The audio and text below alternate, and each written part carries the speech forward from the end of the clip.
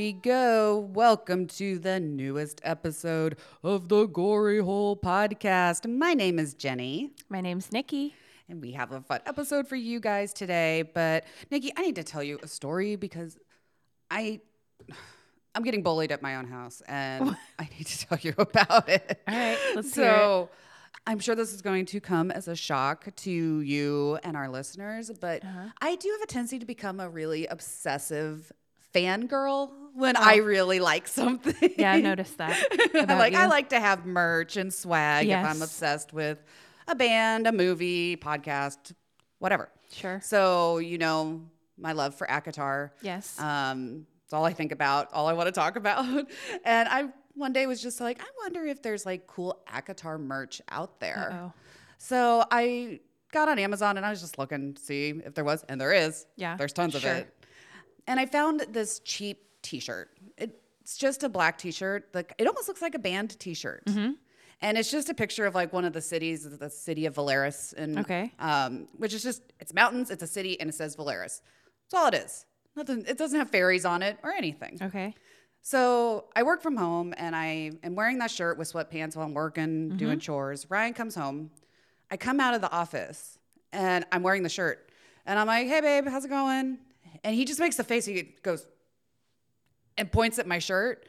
And I'm like, what? And he goes, are you wearing a shirt from one of your fairy books? How did he know? I don't know how he knew. He read them too. He must have. But this was the bad part. I just went, yeah, so? He laughed at me. Well, pointed and laughed. That's fucked up. Pointing and laughing? Like, that's messed up. I was waiting for him to give me a wedgie or take my lunch money. I just stood there like, what? Pointed and laughed. Bent over like I was just this crazy person in his house. I pointed and laughed. That's mean, right? I mean, you should have thrown back at him. Like, how the hell do you know? I should have. I didn't even think of that, honestly. How do you know what this is? I didn't even think about that. I'm like, how did you know? It doesn't say ACOTAR on it. Yeah, there's like no fairies. Unless you talked about the city a lot. I don't know. I don't think I did. I don't think I've ever said it to him. Yeah, that seems. But that's exactly what he did. He was like, what's that? And I was like, is that from your fairy books? Yeah. Pointed and laughed like I was a clown or something. Well. I was pissed. I was like, what the hell? I was like, you are pointing and laughing at me? Mister, I'm pretty sure we've been to Mars. Like, what the fuck? Yeah. I didn't even point and laugh at him for that. Ryan. So I wanted to tell you that I have a bully and I'm married to him. And that fucking sucks. Damn it. I know. The nerve. The nerve. Right? All right.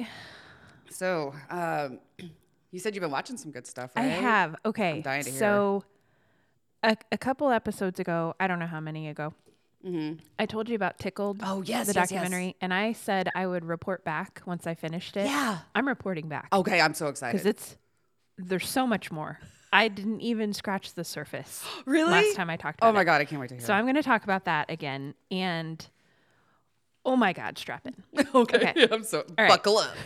Buckle up, buckaroo. All right. So just a really quick recap if we have a new listener who didn't hear the previous one. So I'm going to do a quick synopsis of Tickled. It's a documentary by a guy named David Ferrier.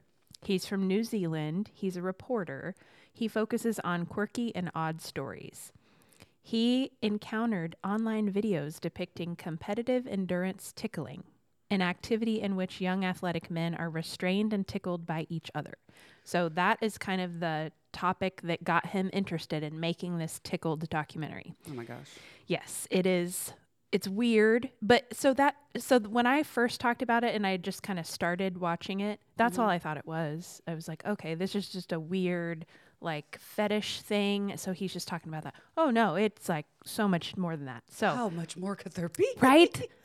Get ready. Okay. To hear. So he begins to research this because he's like, that's interesting. I'll do a story on that. He requests an interview with the video's producer. So the videos that he was seeing online, this producer, the name was Jane O'Brien Media. The company responds with a really hateful homophobic slur-filled email. And I think I talked about that last time where they called him the F word and where, you know, he was like, we won't talk to a gay reporter, blah, blah, blah. So they did that. But he kept going. He's like, well, they obviously have something to hide. This is weird. I'm going to keep going. So he keeps digging and digging and digging. So he and his friend who was kind of helping him make the documentary, they kept digging. They would show up where they would like find out where they were going to film these videos and show up and try to talk to them and like request interviews and stuff. And they, of course, they're always recording. So they have all this like shaky footage of people being like, get the fuck out of my face. And then this Jane O'Brien Media starts hurling legal threats at this guy. Hurling legal threats. We're going to take legal action, blah, blah, blah. And they're all completely unfounded. So, this Jane O'Brien Media Company sends representatives to straight up bully these guys. The main guy and his friend who's making the documentary, they fly them out to New Zealand and bully them. Like they threaten them, they scare them. They're like, you know, listen, we have a lot of money and we're gonna hire some really good lawyers to fuck you up. And so they just threaten them and bully them. And of course, the documentarians don't stop because they're great. Yeah. So they uncover more and more information. There's another person named Terry DeSisto. Alias is Terry Tickle. Terry Tickle pioneered recruiting and distributing tickling videos online in the 1990s. Sounds like a name of a puppet or something. Yeah. When the internet was like brand new in the 1990s, one of the very first like big websites was this tickling shit. So they interviewed independent tickling video producer Richard Ivey, and he's a legit dude. He agreed to talk to them and be interviewed, and it just showed him kind of like what he was doing, and he would get consenting individuals to come over and be tied down and be in a video and be tickled. No nudity or anything, just tied down and be tickled. And he would sell these videos online, and he's become like I don't know how much money, but he didn't have to work any kind of normal job anymore. He just does this. Damn. So he's doing well. I'm in the wrong line of work. Right. So they talk to him. They find out some more information. He knows some stuff about this Jane O'Brien Media and this Terry DeSisto person. And so they just keep digging and keep digging and keep digging. So they find out that Jane O'Brien and Terry DeSisto really don't exist. They are a guy who's posing as these two women that run this company. His name is David D'Amato. He was a school principal. And he was the guy behind the Terry Tickle alias. So he, let's see, he served 6 months in prison because he was fucking with computer systems at different universities that he worked at over the years. He would retaliate against people who, I think I talked about this a little bit last time, who decided they didn't want to keep making the videos. Oh, right, yeah. Or didn't want the videos like all over YouTube because like they would lose their jobs and get kicked off of football teams and stuff. Right. So he would like attack these people, financially fuck them over, threaten their families if they were like, no, I don't want to do that anymore. Or, hey, take that video of me down. I don't want to do, like, I was 16 when we made that. I don't want to do that. And so he would just fuck him up because he's a rich white man and that's what he can do. So this guy, David D'Amato, he did a little bit of time, but that didn't stop him. He did time for like, I think internet fraud or computer fraud or something, but he was never actually charged with, this Terry Tickle and Jane O'Brien Media, he straight up like got fake social security numbers, fake credit card numbers. Like he stole dead people's identity to create this tickling video empire. So, and he just got away. So far, he's gotten away with it. Oh my God. Because he's like the richest dude in the world. He was a trust fund baby. His dad was like a super well-to-do lawyer on Wall Street. And he just got all this money handed to him, and he's like this old nasty white dude, and he just gets away with whatever he wants. So yeah, he's been defrauding people forever, And so this documentarian finds him, and they wait for him outside of his apartment, and they track him down, and they start. So there's like video in the documentary of them, of the guys that made the film, asking this David D'Amato guy, like, what are you doing? Like, what? And it's so crazy. It gets really intense.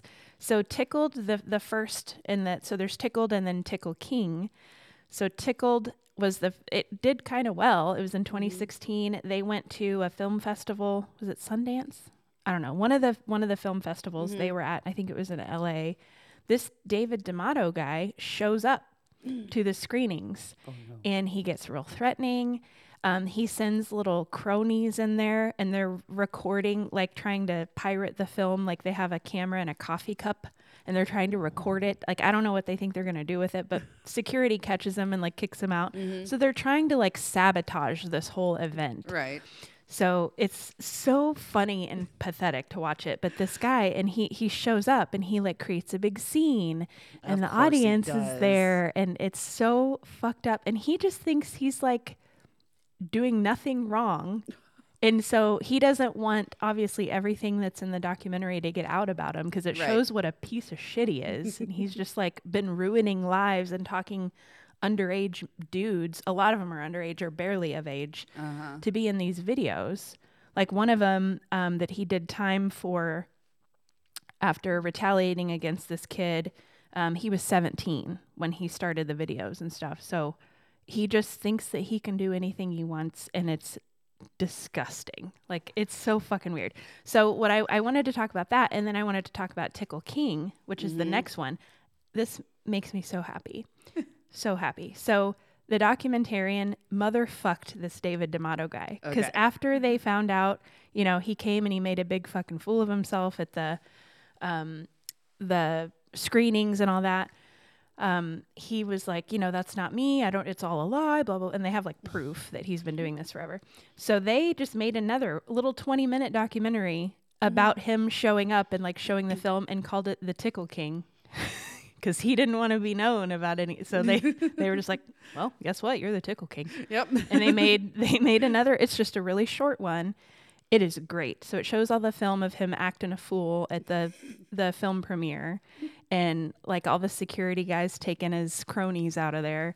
And he just like, it's so crazy. So he's like a complete bullshitter. So his dad was a lawyer. He got all this money, this inheritance. This dude, I think he went to law school, but he never passed the bar. He has no ability. I'll get into tickling. Yeah, he has no ability to practice law, like legally. He can't. But he's threatening these guys on film of like, I will prosecute you. I'll take. And they're like, you can't. You didn't. We did research on you. You didn't pass the bar. You can't practice law. And he's like, oh yeah. And he just like keeps making up more and more. He just like gaslights him. Oh my gosh. Not successfully, but it's so funny. And he like, I don't even know how to explain. He's like a comical like villain in a movie. Like really? He's talking and he's wearing the suit, and he's just been stuffing his face with popcorn to the whole thing. So he's got like food on his mouth and on his jacket, and he's like, I'm going to prosecute you with every extent of the law. And he's just, it's so crazy. Like, okay. So, right. But they some just more popcorn, buddy. They just film the whole thing and put it out as Tickled King. It is so good. Like, so, just to let you know, we got this guy. Right. It is so good, man. Oh my God. Yeah, it was Sundance. Let me see if there's anything else I wanted to say about this. Disturbing. It was so good. Like, I could not believe. It's always good to see them get what's coming to them. Is there anything else I left out? It's pretty fucked up. Right? I mean, it's so much more. So, yeah, I was thinking, like, I got to come back and update there was so much money in tickling. So much money. That's crazy. So much money. Because what they do is they'll find these young poor people, and they're like, here, have $1,500. We'll fly you first class, and you come out here and you just be in this little video real quick. And they're like, okay, I can't afford dinner, so I'm gonna do that. Yeah. So they'll fly him out and do that, but then they can never get out, because as soon as they're like, okay, I don't want to make any more videos, and they're like, oh, yeah, you're ours now. So God. Yeah, it is so wild. You're a slave now. It's so wild, a tickle man. slave. Anyway, that's about it on that. I just had to update you on that because it was so fucked up. That's insane. It's like, and it was just this whole time, it's just this like unassuming looking like high school principal that's acting as Terry Tickled and selling these videos. I wonder if any of the people in the videos were like students at his school. It did say, were some of them? One of them was a 17-year-old student. And he was like the principal for, oh, okay. Well, I don't know if he was like the principal at that time, but it did say in here that when I was reading through about it, it said student. Okay. He was let's see. He retaliated against an 18-year-old male student who attempted to terminate an online relationship, which began when the young man was 17. So I don't know if it was like a student at his school. Okay. But so fucked up, man. You gotta watch it. You gotta watch it. Like you don't believe what you're seeing. It's wild. So that's the story I have for you. That's crazy. That's a lot to think about. It sounds like a nightmare. It is. Oh it's the best kind though that you can't stop watching. So yeah. Okay. I'm definitely gonna have to watch that. You gotta.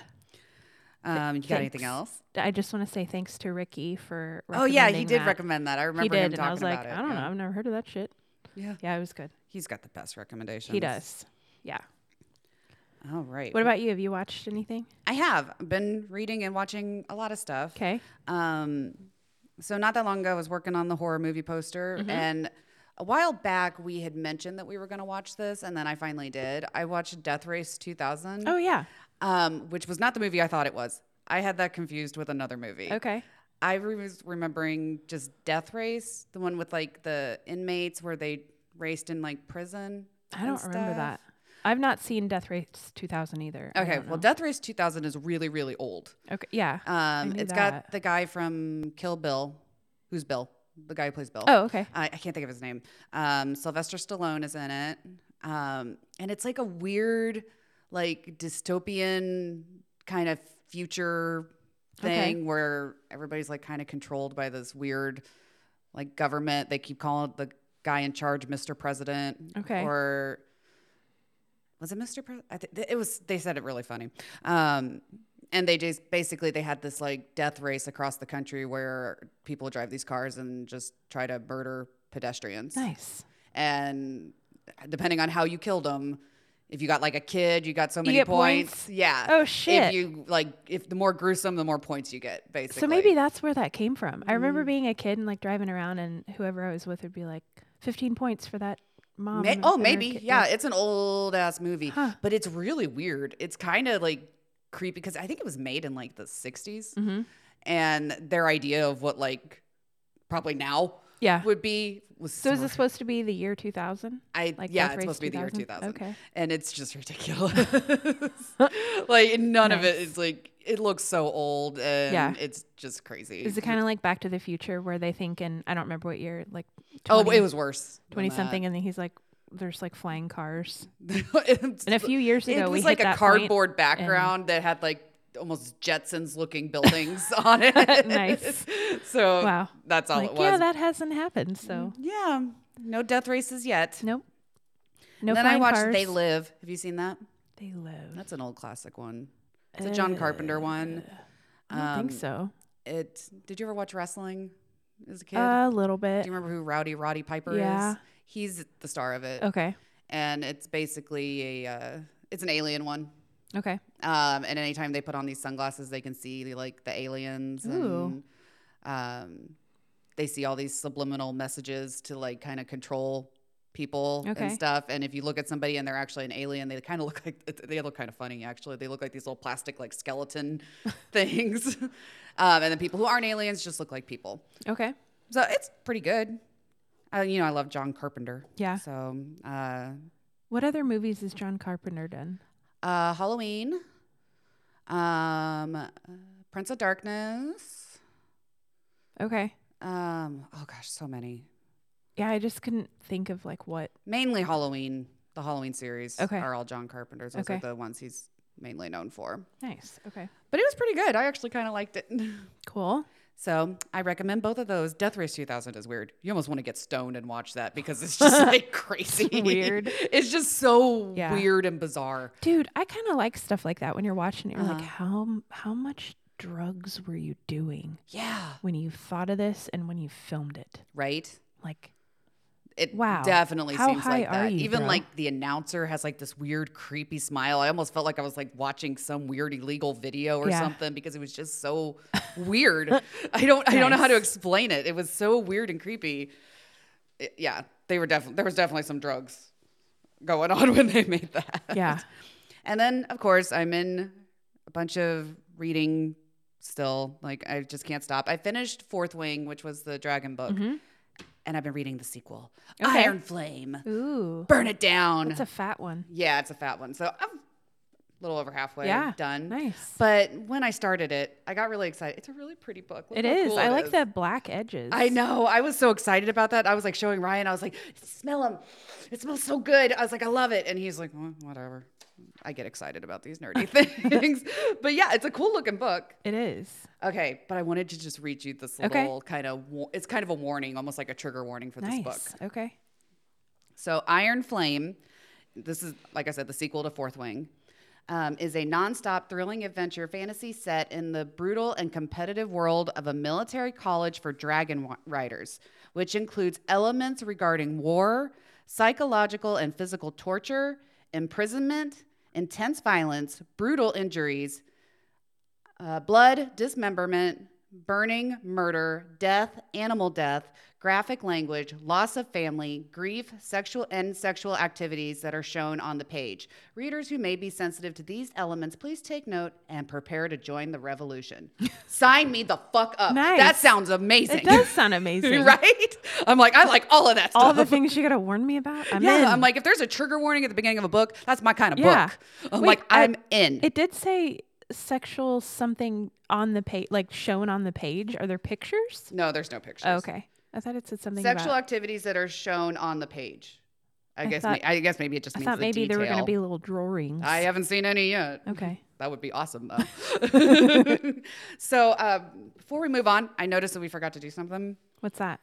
We forgot to describe how Ethyl is looking for the forgot people to who are not introduce Ethyl watching today. today. Yeah. Ethyl has a new look. She has a Hooters shirt on. Perfect. That logo is crystal clear Yep. on those giant titties. She used to work there Yeah. in her previous life. Oh, I bet. She would make a lot of money as a Hooters girl. Yep. And she had to get extra large little orange booty shorts to Yep. fit that ass in there. Surprisingly, the titties did fit in just a regular large shirt. It did. I Yep. was actually Yep. pretty surprised. I kind of was curious if it might stretch out the shirt. I mean, but it's tight. it's It's tight. a tight yeah. one. Like, Like it's not really it's- stretching too No, bad. it's not. It's not. But those Hooter allies are popping. So yeah, if you're not watching, you're missing out. Yeah. And you need to watch this on YouTube because We'll definitely put a picture of hot her. damn. At least on social Yeah, we media. And she's got a new hat on. Mm-hmm. She is wearing my Libbie Higgins hat, which we've mentioned several times that we love Chelsea Lynn, Paige Jen, and I know we've mentioned Tina. Tina and Libbie have their podcast Slap City. Yes, and we went and saw Chelsea in Columbia, Missouri. Last year? Last No, year. was it this year? Spring? Yeah, it was early It this was year. this year. It was spring of this year. We went and saw Trailer Trash Tammy, Libbie, and Tina were all there. Yeah. Yeah. And I got the Libbie hat. You got It's the signed Libbie by hat. Libbie. It is. Says, "Excuse me, bitch." Yep.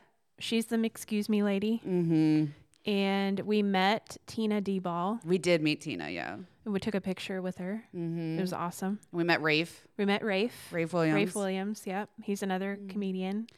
That's something that's on my watch list, actually, is to watch his special on YouTube. I haven't Oh, done yeah, that I yet. haven't either. Yeah, he does have a special. I We'll need have to do check it that. out. Yeah. And Libbie has a horror movie, too. Yep.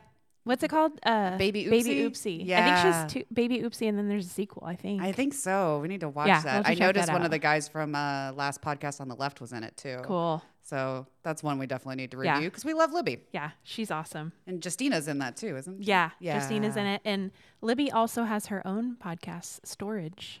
Yes, I Storage still haven't podcast. listened to that. It's I pretty have good. so many podcasts. It's goofy as It's shit. so hard for me to get caught I up know, on there's or a start a ton. new one. There's a ton, but she's right up my alley with her goofiness. Oh yeah, she's so funny. Yeah.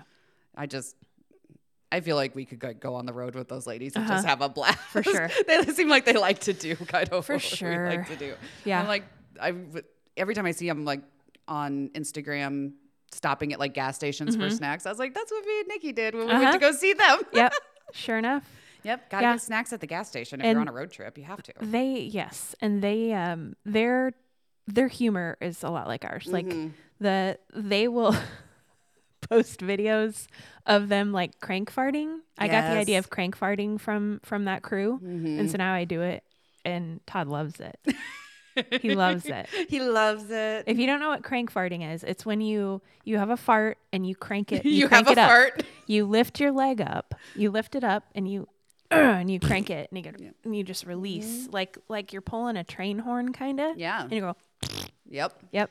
It feels great. So why try does it. it? I don't It does know. make it I so recommend much it better. to anyone listening. Crank fart. Ryan does pretend crank farts. Oh, that's lame. I know it's lame. What does that mean? He will do the motion and kind of pretend like he's gonna fart just to see my reaction. I'm like, oh, are you gonna do it? And then he goes, no. I'm not going to. So he fucks with me. What the hell? I know. Come on, man. Hey, it pisses me off. So I think that was the goal. I think that's probably what he wanted to begin with. Yeah. Oh, but my husband loves my crank farts too. Yeah. He loves it. Nice. Loves them so much that he goes right to bed and doesn't talk to me for the rest of the night. Yep. That's usually what Todd. I think it's because he wants to dream about them. So yeah, because you can only do it so many times. I love it so much. I know, it's so funny. It's good. Sorry, I am like guzzling my Are coffee. you parched? But it just coffee. Yeah, Okay. I went with coffee. Nice. It's a little chilly here in Kansas It City is. today, It's cold, so and I it's wanted cold a hot in the drink. dungeon. So It's not too bad though. It's yeah. I mean, it's not too bad because I'm bundled up. I got a couple layers, and you have your hat. Yeah, I have one of those like. Oh yeah, you got some layers too. Yeah, I got layers. It's one of those heat things. Like we got a bunch of those since Ryan's a hunter. He has those like heat retaining kind of shirts. Yeah. So got I went some with one layers of on. those. It's a chilly dungeon day. A little chilly. Just look at those nips. Oh yeah. Yeah, but You can tell. they're always like that. It could be 100 they degrees. are perma nipped. But yeah, it feels like actual winter in Kansas City today. I think it's supposed to snow. Yeah, It's getting to be that time. So since did you have anything else you want to cover before we What's next? Let me see. we can do our new segment? Oh yeah. Yeah, I think let's do the new segment. I'm ready. All right. Read Hot me. Reads with Cold Ethyl. Yeah. I get to pick the scene today. Yep. Hot Reads with Cold Ethyl. What I picked an ACOTAR book. I picked A Court of Silver Flames. All right. This is the one about Nesta and Cassian. okay. And I picked the scene where Nesta gives Cassian the blowjob to end all blowjobs. I'm excited. So I think you should read this one, Ethel. By the way, before you start, Yes.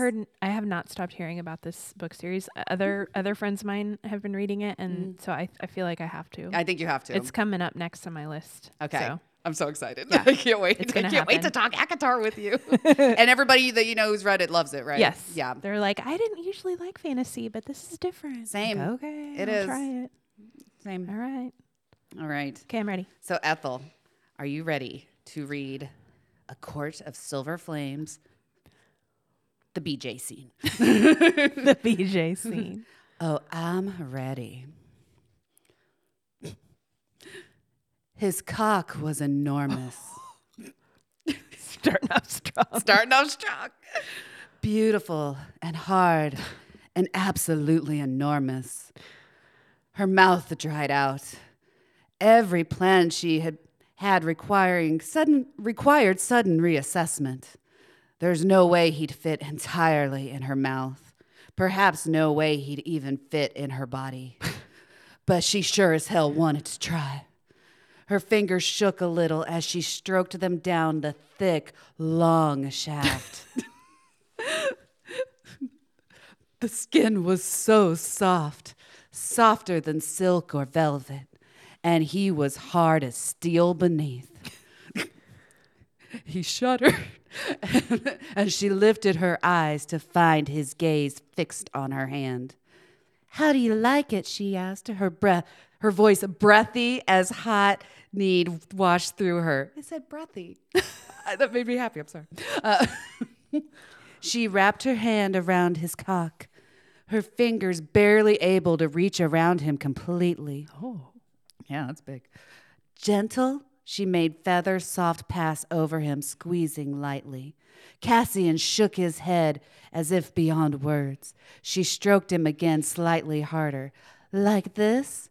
His chest heaved, his teeth shining as he gritted them, but he shook his head. Nesta smiled when she pumped him a third time. She squeezed hard, letting her nails graze the sensitive underside of his shaft. His hips arced off the chair, and she pinned a hand to them.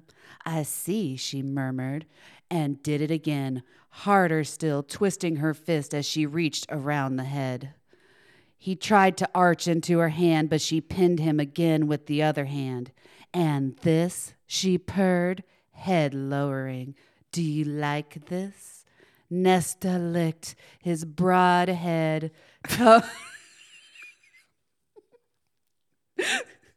tongue sliding into the small slit across its tip.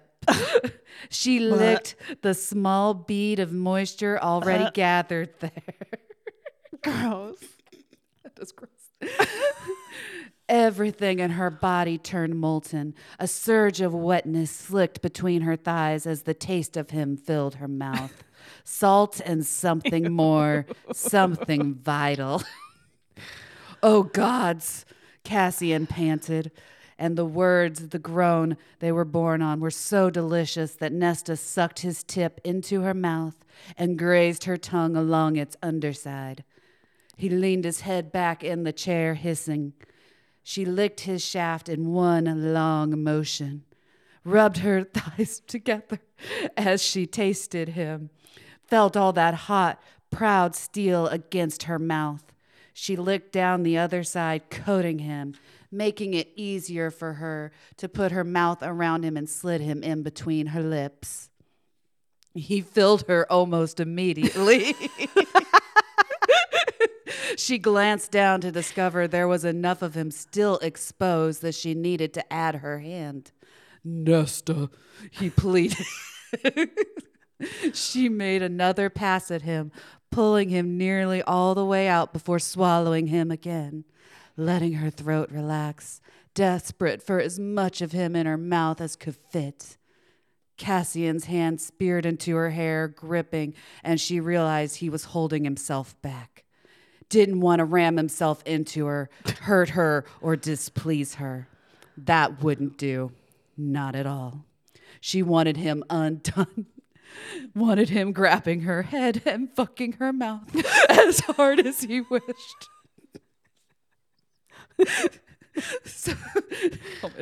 So when Nesta took him into her mouth again, hand working in unison, she dragged her teeth lightly enough to hurt just a bit.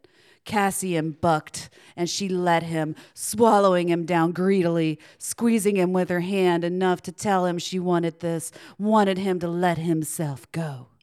She withdrew her lips from the tip of him, rolling her tongue around him, and gazed at him from under her lashes.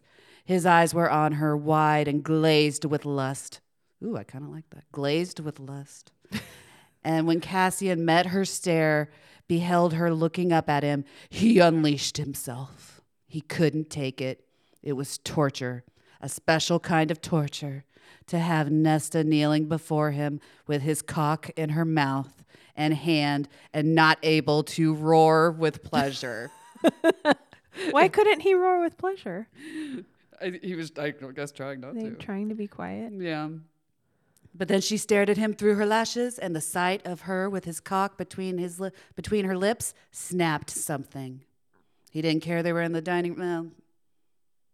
Okay, yeah, so he's done. yeah, He's they're somewhere. I wanted you to hear the roar with pleasure part, though, that's but nice. I was just gonna stop at the he unleashed himself. But I needed to prove to you that they say that a lot in the book, that they roar with pleasure or roar with their climax. Nice. Ah. Okay, two things. Yes. first of all, she described his cock as beautiful. That's funny to me. And silky A smooth. beautiful cock. A beautiful cock. It's such a beautiful cock. It's And such a then beautiful cock. who sticks their tongue in the little pee hole? I don't know. That is unnecessary. Yeah, and that's I don't pretty know gross. anyone who likes that. And I've never heard the pee hole be What described. did she say? A tiny slit? A tiny slit on the top is what Bleh. I've only heard slit to describe a woman. Yeah. I've never heard it. I mean, it does look like a little slit, but like, it does look like a little I don't think you slit. need to be sticking your tongue in there. No. I looked at Todd a few times and he just tried to ignore it. I wanted It's to like, I'm see just gonna his tune this reaction, out. and he's just scrolling away on his phone, and he said, "This segment makes me uncomfortable." This segment makes me I can laugh. tell because I look over and he's just like, "Nope, no eye contact. Nope, I'm not looking up. Nope." That's a good one. It's a good blowjob scene, I think. That was. Thanks, Ethyl. Yeah, thanks, Ethyl. This has been Hot Reads with Cold Ethyl. Thanks, Ethyl. All right. Let's see. I think we are doing pretty good. Did you have anything else before you wanted to get into your topic, or? Oh, real quick. Yeah. I actually had something I meant to tell you at the beginning of this. Okay. On the way over here, I got stuck behind a bicyclist. Oh, Me and Nikki share a that hatred. pisses me off. Yeah. They are out bicycling in the cold. Fuck you. Yeah. Fuck you. Fuck you. How dare you try to be healthy and save the planet? Fuck those people. I can't stand that shit. Oh, It makes that's a me good so point. mad. Me And there is too. so much road construction Yes, it's on home dangerous as or on the fuck. street that we take to I Yeah. get to your house. I couldn't go around him. Yeah. Yeah. That's Because there were like So- traffic cones. Let me just, I want to lay this out there for the listeners. Like, I don't have a problem if you're a biker. Yeah. If you bike, there are bike lanes, there are bike trails around the city. Yeah. There are places where bikes are meant to be ridden.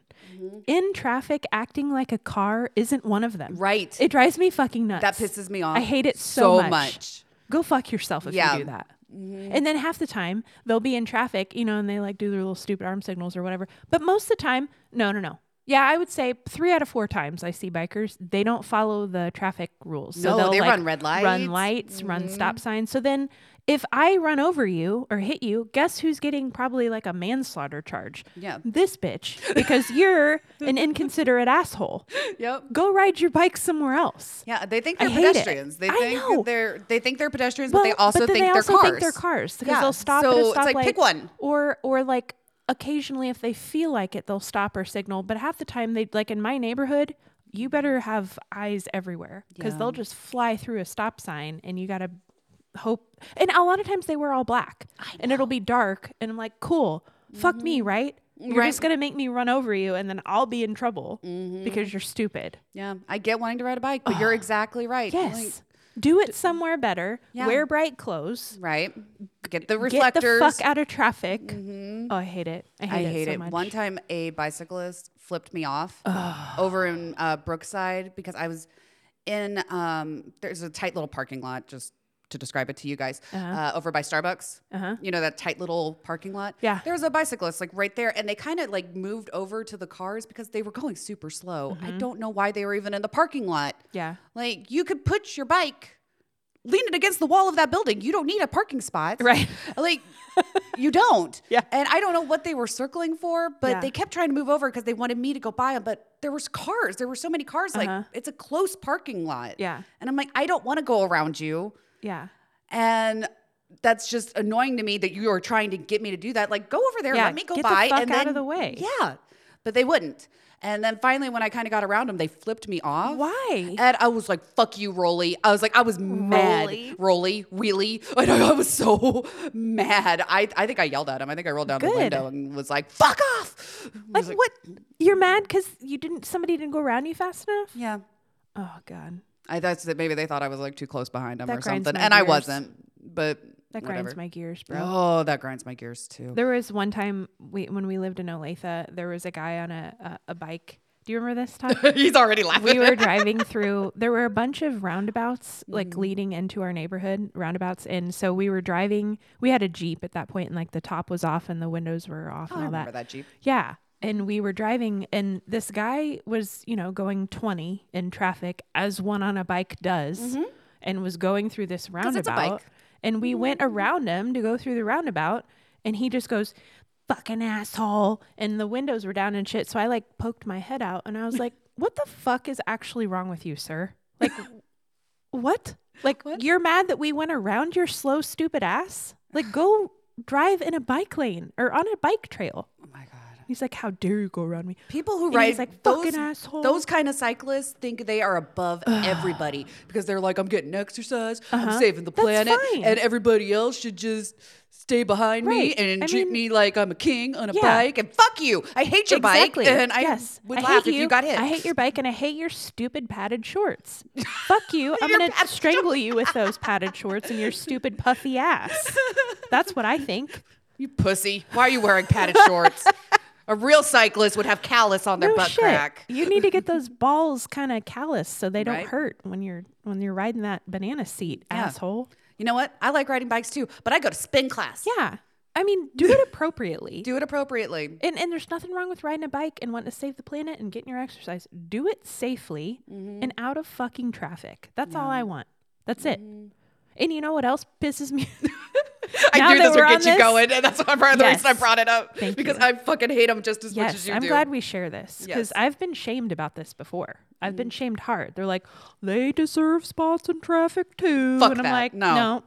Kiss all of my ass. Traffic is meant for cars. Yes. It's dangerous. Okay. Like we had a friend get fucking killed on a bike in traffic one time. And I don't know the circumstances. I think it was like a drunk driver or something or somebody under the influence. I don't know if he was in heavy traffic. I don't know exactly what happened, but he got nailed. And I'm like, so why were you there? Right. Like what? I just don't understand why you would put yourself in that kind of situation. I think he was like driving to work or like riding his bike to work or something. So I don't know if it was like high traffic area or what it was, but so I was thinking that. I'm like, okay, cool. So if I accidentally run over one of these assholes, I'm fucked. Right. Anyway, I was going to say, you know, the scooters, like the bird scooters and all that I shit. hate those too. They're all around Kansas City now. And people will just fucking zip around in and out of traffic on those. And it pisses me off. Yeah, that's not what they're meant for. Have you ever worked with someone who rides their bike to work and they bring in the bike wheel? And then nothing pisses me off more than that. It makes me so mad. Yes. They like take their bike apart so it can't get stolen. Right. Like, no one wants that, you asshole. I used to work with a guy who would bring in his bike wheel and I would get so mad every time I saw it. Bike wheel and helmet. It's like their entire personality. Yeah. It's their fucking It's like, do you not have anything else in your life besides your bike? I bet they have more than one bike too. Like some of those people that they have like their winter bike or their city bike or their work bike or their grocery bike. Fuck you. I hate your fucking bikes. One thing, God. like I live in kind of a quiet little neighborhood next to the busy roads. Yeah. I'm not on a busy road. Yeah. Same with you. Yeah. You want to circle around your little neighborhood where there's not a ton of traffic, where you could easily move out of the way of a car? Yes. That's perfect. Right. That's the time to ride your bike. Right. You don't do it going to Costco. Right. God. Yes. I agree. I'm glad we shared I was like, this. what are you going to carry out of Costco and then put on your bike also? I've seen people ride bikes to Costco. I'm like, what are you getting? Like everything at Costco Maybe they're just going is for huge. lunch. They're just going to eat their pizza, the dollar Maybe. pizza. Go get their or something. $1.50 hot dog. Yeah. And they're out. That makes me mad. That makes me it. so mad. I fucking hate them. Like, yeah, gets me all fired up, man. Me too. I hate that shit. All right. Are you ready for surprise topic? Yeah, I'm ready. Okay. Let's do it. All right. So we touched on this topic a little tiny bit a while back. We talked about a book, and I brought this topic up just a hair, just a little bit. So I think I'm gonna wrap it back around, and we're gonna do a deeper dive on it. How do you know what it is? I'm just having a guess because the way you described it. Okay, tell me what you think it is. I think you're referencing Stiff. Yeah. And are referencing Body Farms. Yep, Body yes, Farms. See, That's it. I listen to us. I listen to us. Yep, Body Farms is today's topic. Woohoo. So we're going to talk more about Body Farms. And my dream job. Yeah, that would be so fucking cool. It'd be so great. Yeah, so we're going to go into that a little bit more, how they started, where they are, what they do. So I found a really cool article. This is on undark.org. Ooh. UNDARK.org. Okay. So it's a great article. It has a few pictures. So I'm just going to read a big chunk of it to you because it's really well written, I think. Okay. So the Forensic Anthropology Center was the brainchild of William Bass, a renowned osteologist or bone specialist who joined the forensic anthropology faculty at the University of Tennessee in 1971. In that position and in his previous job at University of Kansas at Lawrence, Bass often helped law enforcement identify victims' remains. I had forgotten that a big chunk of this started at KU in Lawrence, which is like interesting. 30 miles from us. Yep. So pretty close. But it'll talk about why they needed the climate in Tennessee a little more. So they started out, helping law enforcement identify victims' remains. But there was a big difference between Kansas and Tennessee. In Kansas's dry climate, police often brought him boxes of bones and scraps of mummified tissue. In humid Tennessee, the corpses arrived fresher, smellier, and teeming with maggots. Ooh. Bass wanted to learn Yummy. more about approximating time of death in such conditions, so he went to the dean and told him that he needed some land to put dead bodies on. The dean said Bass Just should a regular talk. request. Nothing big. The dean said Bass should talk to the man in charge of the agricultural campus. Soon, Bass and his students were setting up shop in a pig barn where they studied unclaimed bodies provided by state medical examiners. In the beginning, they wanted to know the answers to basic questions, like how long it would take for a skull to become visible. In 1980, Bass convinced the school to give him some land closer to campus behind the University Medical Center, where the hospital had burned trash for many years. He poured a 16-square-foot concrete slab and enclosed it with chain link fencing. This is where he and his students could continue their studies, meticulously recording the patterns and timing of decomposition.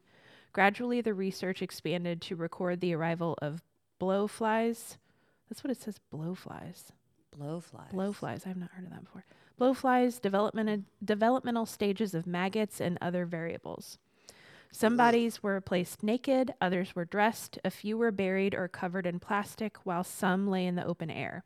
Several bodies were even stowed in the trunks of vehicles or submerged in water to mimic crime scenes. The center's donor program was established in 1981, and since then, roughly 1,700 people have gifted their remains to the University of Tennessee Anthropology Research Facility, now spanning roughly 3 wooded acres. A building dedicated to Bass houses the nation's largest collection of contemporary skeletons, a classroom, a laboratory, and an intake area where donor bodies are received and processed. At least 4,000 people have registered as pre-donors. The donors, mostly ordinary people motivated by helping science and criminal justice, typically register and carry a card in their wallets indicating their intention to go to the farm. The facility offers free pickup and delivery from funeral homes within 100 miles of Knoxville. Beyond that area, families must arrange transportation. When donors arrive, they are offloaded into a garage area where they're weighed and measured. Scars, injuries, and tattoos are photographs. Hair, blood, and nail samples are collected.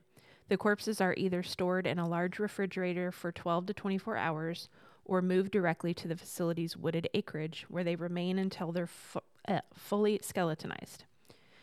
We can see the daily, even hourly changes to hundreds of donors over the years in different seasons, in different scenarios, and in different microenvironments within the facility, Stedman said. This gives us a great deal of data to help evaluate the time since death of specific cases. Larry Sinnott is a retired police officer from Lexington, Kentucky, who now works as a supervisor for the state's Department of Criminal Justice Training. He said the body farm is an unparalleled resource for educating officers on how to deal with human remains, from carefully marking the perimeter of a gravesite to meticulously removing layers of soil to expose the skeleton and any related evidence, including bullets and small bone fragments. They use the training in every death scene they process, he says. Most officers across the world aren't able to get that type of training. Christina Pretty, a detective with the Hardin County Sheriff's Office who is a graduate of this criminalistic academy thing, said she worked on a recent case involving a couple who strangled and beat a man to death, then buried the body not far from their house. Our timeline would suggest he was buried maybe a day or two, she said. We found the grave plot. I was able to give instruction about how to unearth his body without destroying evidence. Both partners were convicted of murder. Prior to the creation of the Tennessee, awesome. isn't it cool? I love that. That this is giving people the information they need to convict people. That's awesome. Isn't that? I think it's awesome. Or to find out like how long a body's been in a river, or And that's just that kind of shit. fun information to know. Yeah, Like, I love it too. It's so why do I want to interesting. know that? But I do. I wanna know. do too. I do too. Yeah, I kind of want to donate my body. I think it would be cool. I kind of want to work on a body farm. Well, yeah, that would be cool too. Prior to the creation of the Tennessee Body Farm, data on postmortem intervals came from studies on animal analogs, mainly pigs. The opportunity to study human remains was a game changer for forensic anthropology, which has rapidly expanded in recent years. Western Carolinas University Forensic Osteology Research Station was founded in 2007. This was the second body farm facility. In addition to serving as a laboratory for studying human decay in an altitude of 2,200 feet in the Blue Ridge Mountains, the center has provided a training ground for cadaver dogs that can detect human remains. That's fucking cool too. That's badass. The third and largest forensic anthropology research facility opened in 2008 at Texas State University. Spread over 26 acres, the facility has yielded valuable data about human decomposition in the hot Texas Hill Country and produced research on the scavenging rates of vultures. A second facility in Texas is located at Sam Houston State University, renowned for its criminal justice program in the southeastern area of the state.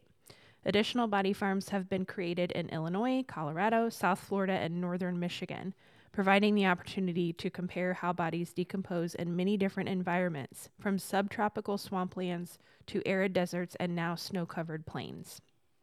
New goal in life. Move to Colorado. Work There's on the a body farm in ton of Colorado. them. Yeah. It's like my dream place to live.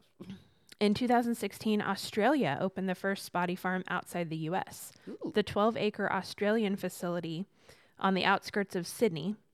Scientists there have found that bodies decomposing in the bush tend to undergo some degree of natural mummification, producing dry and leathery skin that stays preserved longer. A year later, a teaching hospital in Amsterdam received approval to study the decomposition of bodies buried in shallow graves. In this summer, a new body farm opened in Quebec, providing the opportunity for scientists to study human decay in a northern climate where winter temperatures can dip as low as below 30 Fahrenheit. Plans are in the works for body farms in other parts of the world as well, including the United Kingdom. Interesting. See. Ooh, this is cool. We welcome more facilities because although some of our research is translatable to any environment, some questions are environment specific. For instance, we don't know how bodies behave in permafrost or if they're covered with snow 8 months out of the year. We can take a guess, but that would be the type of thing we could learn from a body farm in that environment. We can ask specific questions in each unique environment. We can also get a better sense of what's universal. They're particularly excited about recent innovations that are helping to expand the research. There's only so much you can learn by looking at a body. With new technology, we can analyze things beyond the big three: temperature, humidity, and insects. We can look at chemistry, cell structure, proteomics, and more nuanced questions. We're still looking at the same question: how long is this person dead? But technology allows us to dive deeper. So cool. There's more about some microbes, so it goes pretty deep. Let me see if I want to dive into any of this. Okay, yeah, this is pretty interesting. So microbes kick into action as soon as we take our last breath. Even a stint in cold storage won't halt some microbes associated with decay. Some organisms are capable of working at very slow rates in sub-zero temperatures. When the heart stops pumping, the body's immune system shuts down and microorganisms in the gut start multiplying, rapidly consuming nutrients. The feeding frenzy, essentially consuming the body from the inside out, creates gases that make the body bloat. Eventually, the pressure causes skin to rupture and fluids are released, nurturing different types of microbes and inviting bacteria, fungi, and nematodes from outside. I don't know what a nematode is. I feel like I do.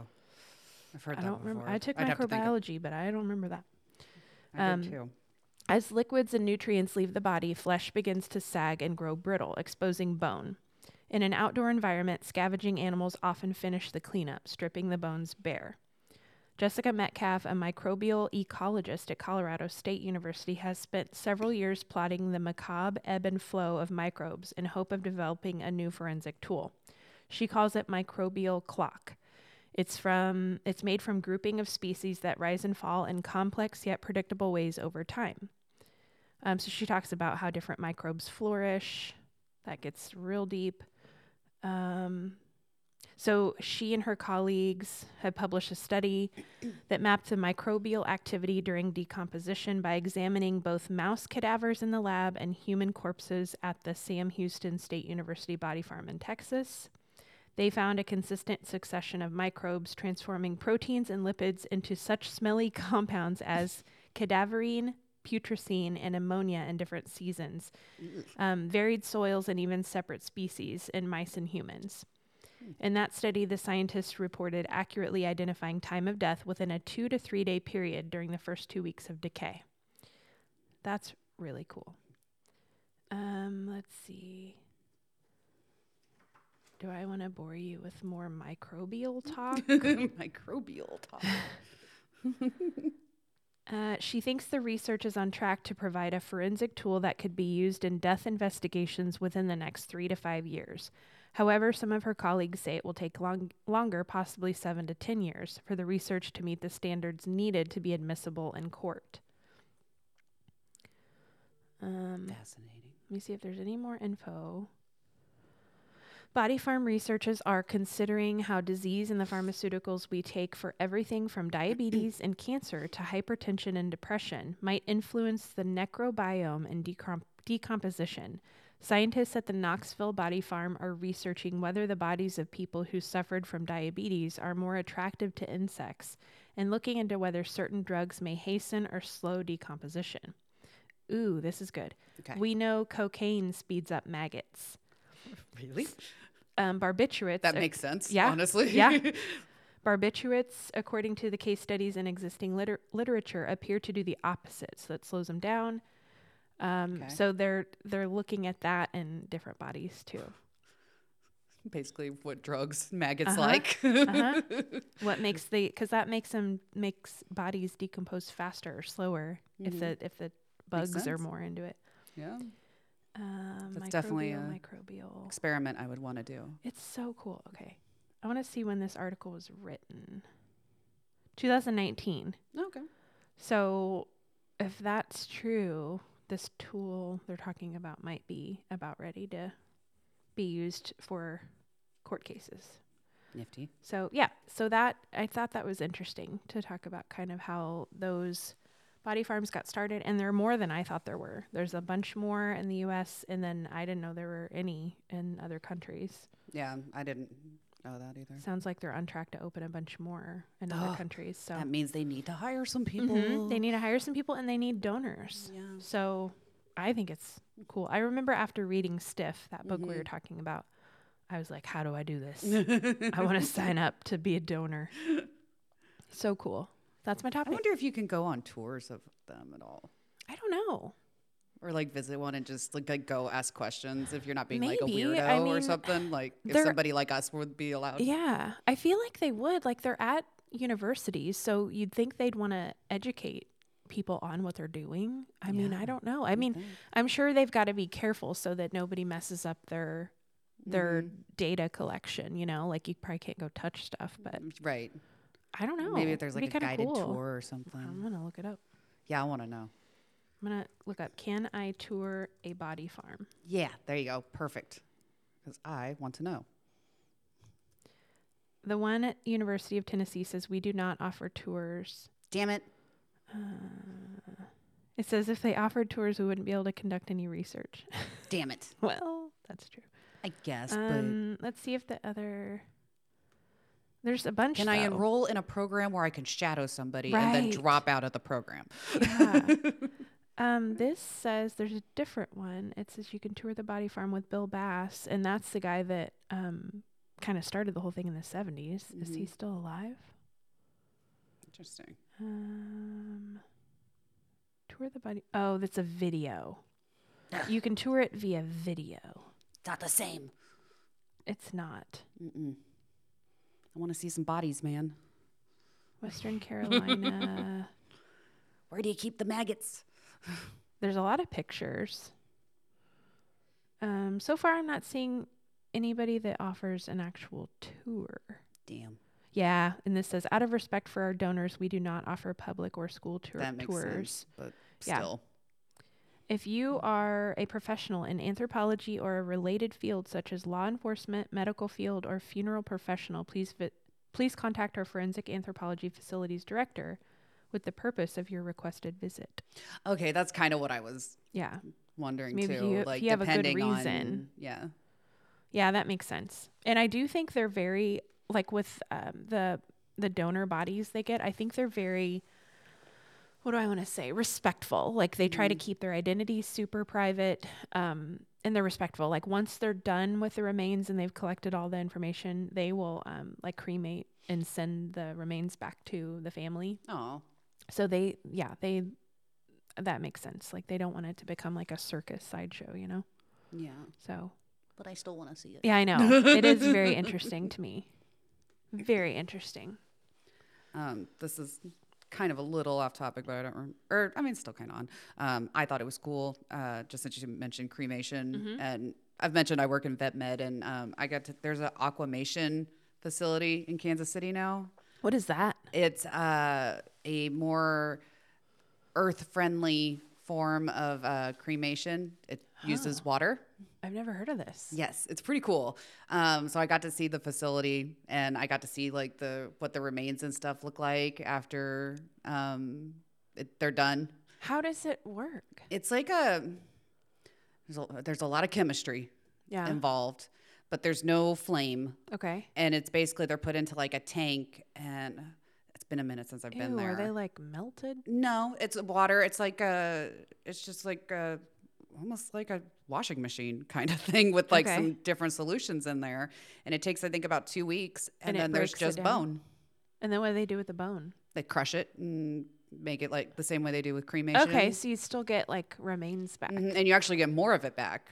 Oh. Because a lot of the bones can kind of burn up in cremation, but in aquamation, there's more of them. Weird. I know. Ew, that's weird. I've never heard of that. And I actually never thought about the fact that after cremation, I guess I learned this at the aquamation facility when I went, that the bones they look like bones. I guess I always thought the powder was what came out of a crematory, but they have to crush them. Yeah, I've heard of that. They like pulverize them after. Yeah, they have to grind them up. I didn't know that. I thought maybe just during the whole flame part, it just made them go to powder, but it doesn't. Yeah, they've got to crush them. Interesting. So they just crush them up after the water one too. Yeah. That's interesting. So yeah, aquamation is pretty interesting. Look it up. Do they do that on humans? I've never heard of that. There are so many. That would be a deep dive we should do sometime of like afterlife plans. There's so many different things you can have done. Interesting. You can be put into like a pod and grow into a tree. I've heard of that. That one I think is kind of cool. Yeah. There's like at sea burials and there's so many options. There was somebody that wanted to be put in fireworks, and was it Frank Zappa? Oh. I don't know. There was like, I read a book one time about things that people had done when they were gone, and I feel like one of them, it was like, I'm gonna Google it real quick. I think Frank people Zappa. sometimes just think the only option is to bury them. Yeah. I'm like, that would be my least. Yes. That's the one I don't want. I don't want to be just buried in the ground. I agree. I'd rather be cremated, aquamated, throw me into the ocean. I want something cool. Like I want people to be able to study, like this body farm stuff, or that'd be cool. Yeah. A med school or whatever. I think that'd be neat. Yeah. Into Frank Zappa's remains. I don't know if I made that up. It's cool though. I'm not going to be able to find it very fast, but yes, I remember reading a book, and there was, and there was also Hunter S. Thompson. Maybe it was him. One of those kooky assholes wanted to be like those kooky assholes packed into fireworks or something and blown up like over their family or something. Oh my God. It might have been Hunter S. Thompson, but That's yeah. fitting. Yeah. I can see him wanting that. Yeah. Yeah, there's some good stories out there. Oh yeah, that's a topic you could go on and on and on about. Well, that was awesome. I liked learning more about body farms. Oh, I did buy Stiff, by the way. Oh, good. I haven't read it yet, but just because I'm into dragons and fairies right now. But I will. Good. Okay. And it looks, it didn't look super long. And I feel like that's probably one I could probably finish in a sitting. It's an easy read. I'm a pretty fast reader too. So cool. All right. Did you have anything else? Nope. I think we're good. Let's get on out of here. All right. Thank you guys for joining us in the Gory Hole Dungeon for this episode of the Gory Hole Podcast. Be sure to like and follow and share and subscribe at the Gory Hole Pod. We are on Instagram, TikTok, Twitter, and YouTube. And don't forget to email us thegoryholepod@gmail.com. And as always, be sure you hit that 5 stars wherever you listen to podcasts. Yes. And come check us out on YouTube. Please. Yes. Hit YouTube and TikTok and all of them, please. Yeah. And all of them. Follow Ethyl if you want at the Cold Ethyl. At the Cold Ethyl. She's on Insta and Twitter. Yep. She posts some pretty hot pics. She does. From time to time. On Twitter, she does make a lot of corny jokes. It's good. Follow us for more laughs. Yes, absolutely. All right, guys. We'll see you next week. Bye. Bye, Gore Horse. Stay gory.